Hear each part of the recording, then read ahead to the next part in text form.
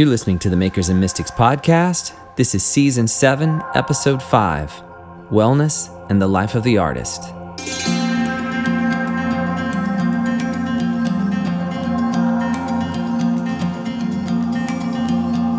One aspect of art making we sometimes overlook is the role of nutrition in physical wellness.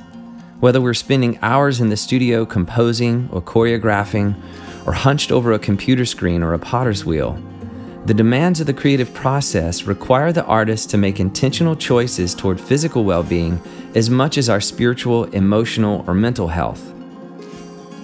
Several months ago, I had the opportunity to talk with artist, educator, and wellness consultant Cynthia Newland. Cynthia is the founder of Nourishing the Body, Soul, and Spirit, providing resources and equipping tools for holistic health.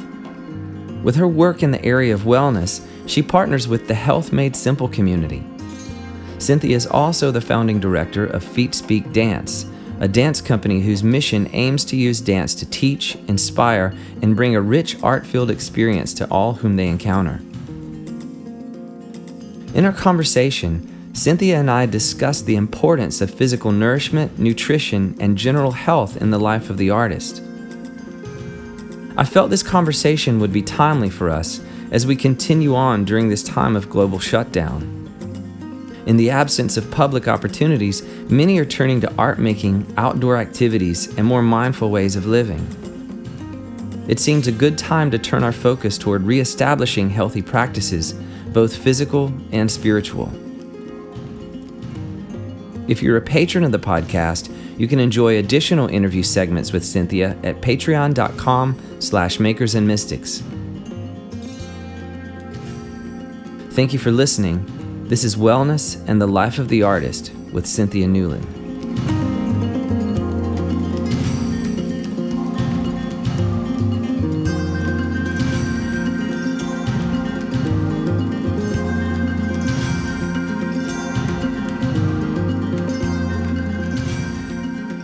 Cynthia, thank you so much for taking the time to talk with me on Makers and Mystics today. Absolutely. It's my honor to be with you. Well, it's an honor to have you on the show, and I'm excited to have this conversation with you. I want to go ahead and dive right in and ask about how physical fitness and nutrition plays into the development of your art form as a dance instructor, and how wellness impacts the life of the artist in general. Great question. That's part of my heartbeat is when we start talking about the physicality of dance and comparing ourselves to athletes. I mean, we really are able to do so many things that are able to contend with other athletes. And so it is very physical, and especially like working at a college and a university where I'm training dancers that not only are outputting so much physical exercise and expenditure of energy, but they also have to do this other thing like go to class and sit and listen to lectures. So they are usually very disciplined individuals, and it's really highly important that, again, looking at these various pillars of health, that they're paying attention to their body, to their soul, to their mind, to every part of their person. As far as the overall wellness, I believe this is something that is important for dancers to feed, fuel, nourish, nurture their body very well. But it's not limited to just dancers. You know, it's all of us. We've been given this body, this temple, and how are we going to best care for it? But obviously, for me, nutrition is really important for the dancer to make sure that you're optimally putting those things in that are going to allow you to perform to your highest ability. Mm-hmm. How do you see our physical wellness relating to our emotional health and to mental health? Do you see that all of these things are connected? Absolutely. They are connected without a doubt. And the more I'm becoming a little bit of a science nerd and learning about just physiologically how we're made and how we're created and designed, there's things like I could talk about our microbiome and how we're, our gut health. And I could talk about the gut brain and that intelligence, the connection between our head intelligence, our cognitive brain intelligence connected to our gut. So there's definitely a connection. And so if we're not feeding and fueling well, putting those things that are whole food, that are as clean as possible into our bodies, then we do have a disconnect if that's not happening. If it is happening, then you think more clearly. You have a better connection, because when you're looking at the science, serotonin is being developed in your gut.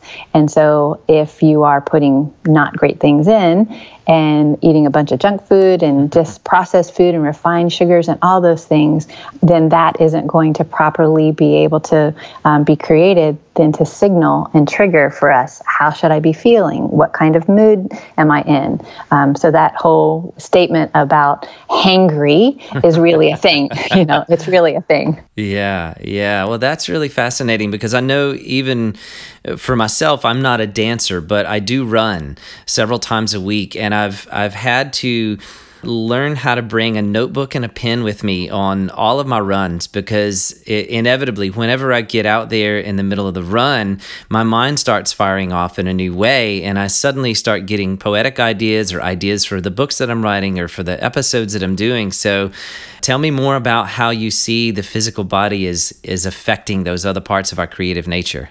Absolutely. I would say when I'm looking at, in particular, the scripture, this is my favorite scripture from Romans 12:1-2, where we are to offer ourselves as a holy sacrifice, living and acceptable and pleasing to God. That's our spiritual act of worship. So there's an offering of ourselves. It's the entire person, the entire entity.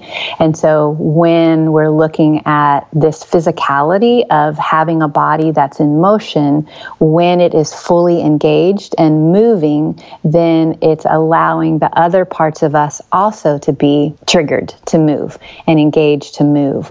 And so when we're looking at like these sedentary lifestyle issues now that we're having, and there's things that are being said like sitting and having a sedentary life is like the new trends that we've been seeing with like smoking and the effects in health. It's just as equivalent to what's happening in our body with like cancers and other kinds of illnesses and sicknesses. But the body, when it's in motion, it's not allowing those kinds of things to take place. And so our mind is thinking clearly, our thoughts are flowing creatively. So I'm a lot like you. When I'm out, and often I'm imagining you're out running out of doors and not on a treadmill, that's really a great thing. I'm an advocate. If you can do it on a treadmill and you can't get outside, that's great. Get the body moving. But when I'm out in creation, my senses are engaged. I'm seeing, I'm smelling. This morning on a walk with my husband, I was just like, just smell. Can you just smell all these amazing smells? And it's because it was just slightly raining and other things were being triggered to just ignite my senses. Mm-hmm. So I think just all of those things are being fired. When our body's moving, we're feeling, because you're physically engaged. You're feeling the floor underneath you. In dance, we get to feel a lot more of it when you're a modern dancer and you're rolling on the floor. So your senses are engaged. And getting as graphic as like sweat, you taste it if it just comes on the side of your mouth. You know what I mean? So you're seeing, you're hearing sound. So every part is being engaged and activated. I love what you're saying about even being on the walk and how it heightens your senses, and how, suddenly your smell is engaged, and then the taste of the sweat. And then, because the arts are a very sensory expression, they're really incarnate and really appeal to that physicality. And, we hear a lot about the moodiness of the artistic temperament, and I think part of that is because the artist goes so deep into the emotional realm, the spiritual realm, the mental realm, these very interior places of the human being. And so because of that depth and because of that inwardness that a lot of artists experience during the creative process, it would seem to me all the more important for us as artists to listen to our bodies. I agree wholeheartedly. Definitely. When I'm thinking about that in particular related to just like creativity and how we feel, I mean, we're the communicators. The artists are the ones who are allowing this conduit for what other people might be experiencing, but aren't putting an emotion behind it, or aren't putting just an actual an understanding, an embodied understanding behind it. And so that's a part of our work. It's a part of our calling. It's a part of our job, is to make sure that we, as communicators, whatever our medium is, and I believe as a Christian faith-filled artist, that my calling as an artist is to communicate those things that God downloads to me. And He downloads those things to me through nature. He downloads those things to me through His Word, through relationships, through conversations. I mean, there's hardly anything that happens in my life that I don't respond to in some way. And so I'm in touch with, how do I feel about my response, and what am I thinking about it? And so it's not this kind of robotic way of experiencing going through life, and that's kind of a part of, our American and, the Western way of just, getting to the next thing, checking the thing off our list, just, navigating in this automatic pilot system that artistic development, expression, endeavors, I believe, really allows us to bypass that and not get caught up and entrapped in that. So yes, we feel deeply, and I believe other people on the planet feel deeply too. It's just that they can be in automatic pilot mode and don't really listen to their body, or listen to their heart, or listen to their thoughts about what it is that they're experiencing. So yes, rightfully so, we're, tagged and labeled as, melancholic or moody. Yay, that's great. But at the same time, that's just one kind of stereotype. There's so much depth that goes beyond that labeling. What would you say would be some healthy practices for the artist to engage their emotions without being consumed by their emotion? Sure. A healthy practice for the artist related to emotions, I believe it's determining, what are our capacities, and it's understanding what the whole array of our emotional abilities are. And sometimes we don't have a good understanding, and I can speak from my own experience. I think because I was raised in a home, came from a broken family, I definitely had some emotional deficits. My emotional vocabulary was happy or sad. I mean, that was just really about it. And then as I began looking at my artistry and realizing, okay, now I have some other things that I need to express, I started understanding that, there's this whole array of emotions. And I used this one little page with a couple of girlfriends for a season that has all of these circle little faces, and they have underneath an emotion and an expression on each one of those faces. And we went through those and we talked about, when have I felt surly? When have I felt disappointed? When have I felt aggravated? When have I felt... And that to me was such a basic kind of like 101 way of getting in touch with my own experiences, because I could actually draw on my life and look at, wow, I have felt that experience. I felt that emotion, but I didn't even know it existed. And so I think a part of the emotional health is being aware of what are all the options, and then not just staying stuck in, melancholic, or not just staying stuck in frustrated, or stuck in whatever. So ways to get there, I think, is practically even looking at a helpful tool page like that can give you an idea that there is a whole array. And then the balance is understanding that we need to be aware that everything has a balance. If we go without eating for a long time, then it's an imbalance, because we're hungry, we grow faint, and we're not able to really take care of the physical part of us. Emotionally, mentally, if we're constantly in this place of either being in a deficit, or only focusing on mental health, emotional health, and doing that as our focus realm, then there's this other part of us that there's deficit. So for me, practical tools are even like you were talking about, journaling. What am I feeling? And being able to write out numerous times through the day using your smartphone, a little pencil and paper, or just something like that to realize, okay, during this day, I had actually 30 different emotions that I felt. And if you're in your day practice and realizing that you're only writing down 2 and you just stayed in angry all day long, then that's not balanced. And you have to look at, well, there's a whole array, and how can I either be intentional, and a part of that is just, being thankful. That's a great practice that helps you to realize that there's some other ways to go about this, more balanced understanding of paying attention to what my mind is thinking, what am I feeling, and how does that affect my artistry, or how does that affect my relationships? So I think all of those can be, a point towards just attentiveness. That's really good. You mentioned earlier that your art and your choreography is a response to what you experience. Tell me more about how your art is a response to what you encounter in life. Wow. This is just an hour. Okay.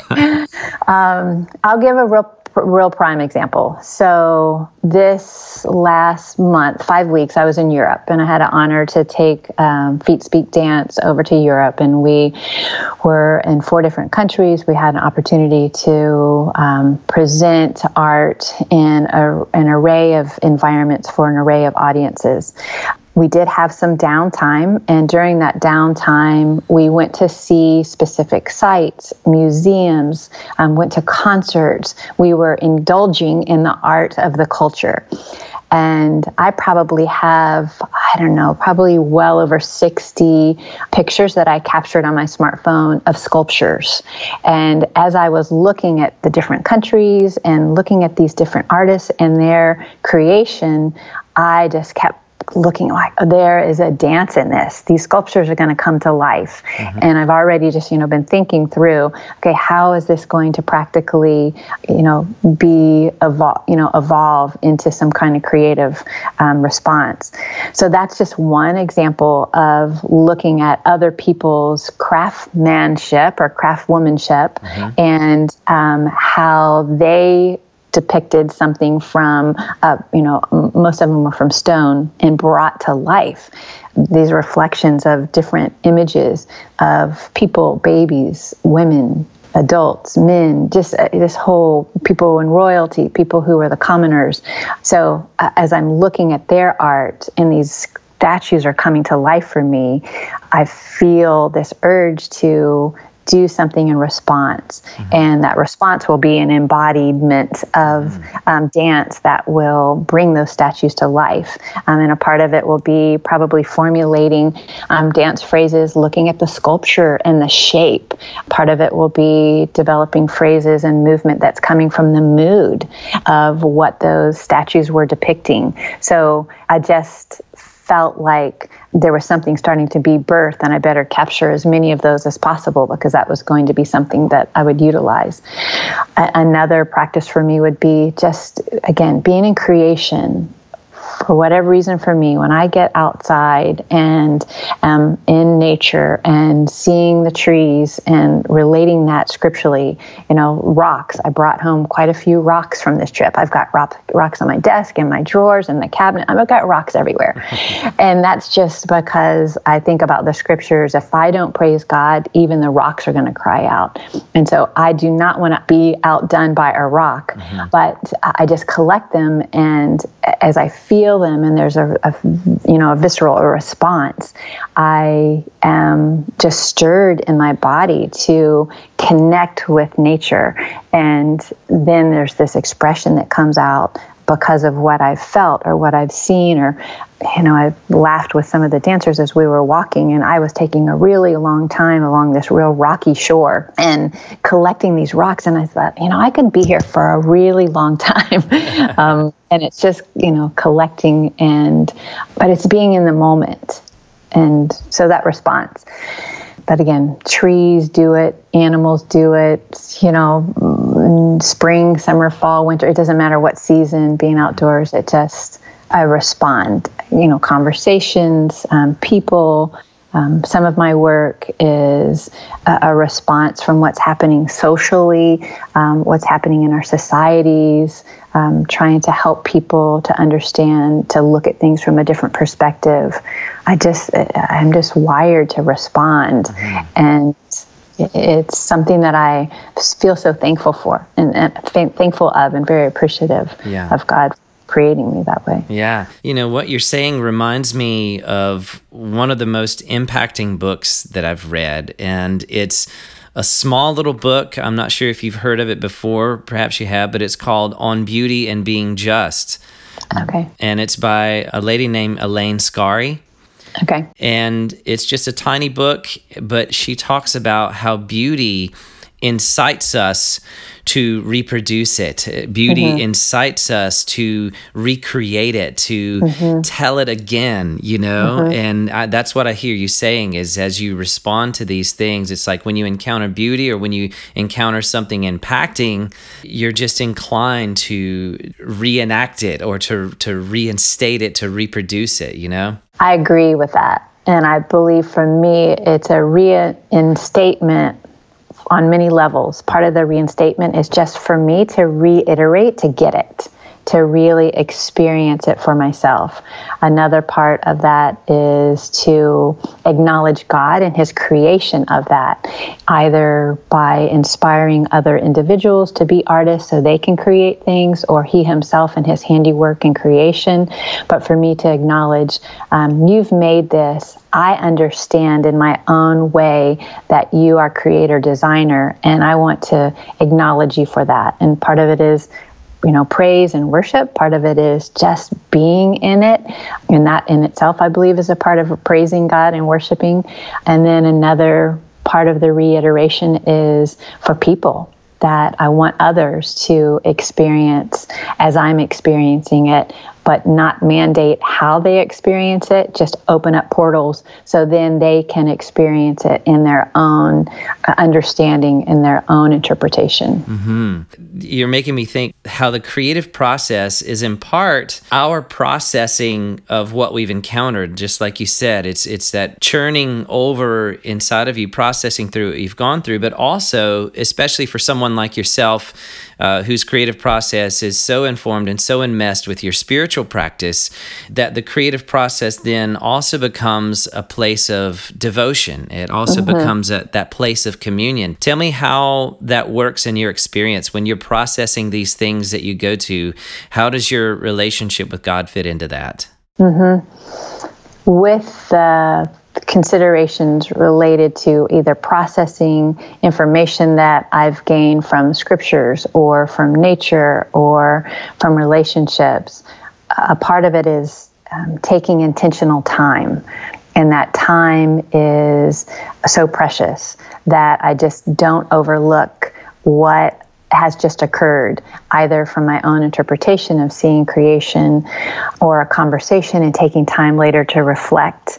And we know in some of the amazing practices of meditation and devotion is reflection. That's huge, that we really are taking time in that. And that's so intentional that a part of that is, again, it's a response. How am I feeling about what was it that I just read, the amazing poetic words, that you just mentioned, an incredible book. How am I deciphering that for myself? Mm-hmm. And so when I do that, when I take time to intentionally do that, I can't separate out that I am disconnected from God. I am a God-created, fearfully and wonderfully made woman. I have been designed in the image of God, and it is no longer I who live, but Christ who lives within me.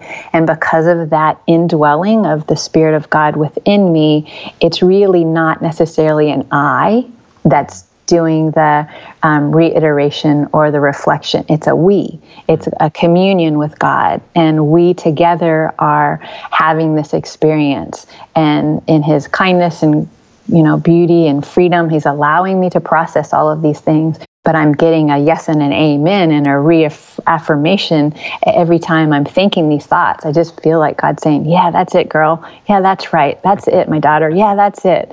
So you're delighting in those things that I've made. You're delighting in those artistic endeavors that I've placed within others. You're delighting in my handiwork in creation. And so it's a we thing that's happening that makes the practice a part of, not even being alone and isolated. It's an amazing unity. All throughout our conversation, I keep thinking back to this scripture in Genesis that has always been impacting to me, and it's Genesis 2:9, and it's where the trees in the garden were for beauty and for food. Mm-hmm.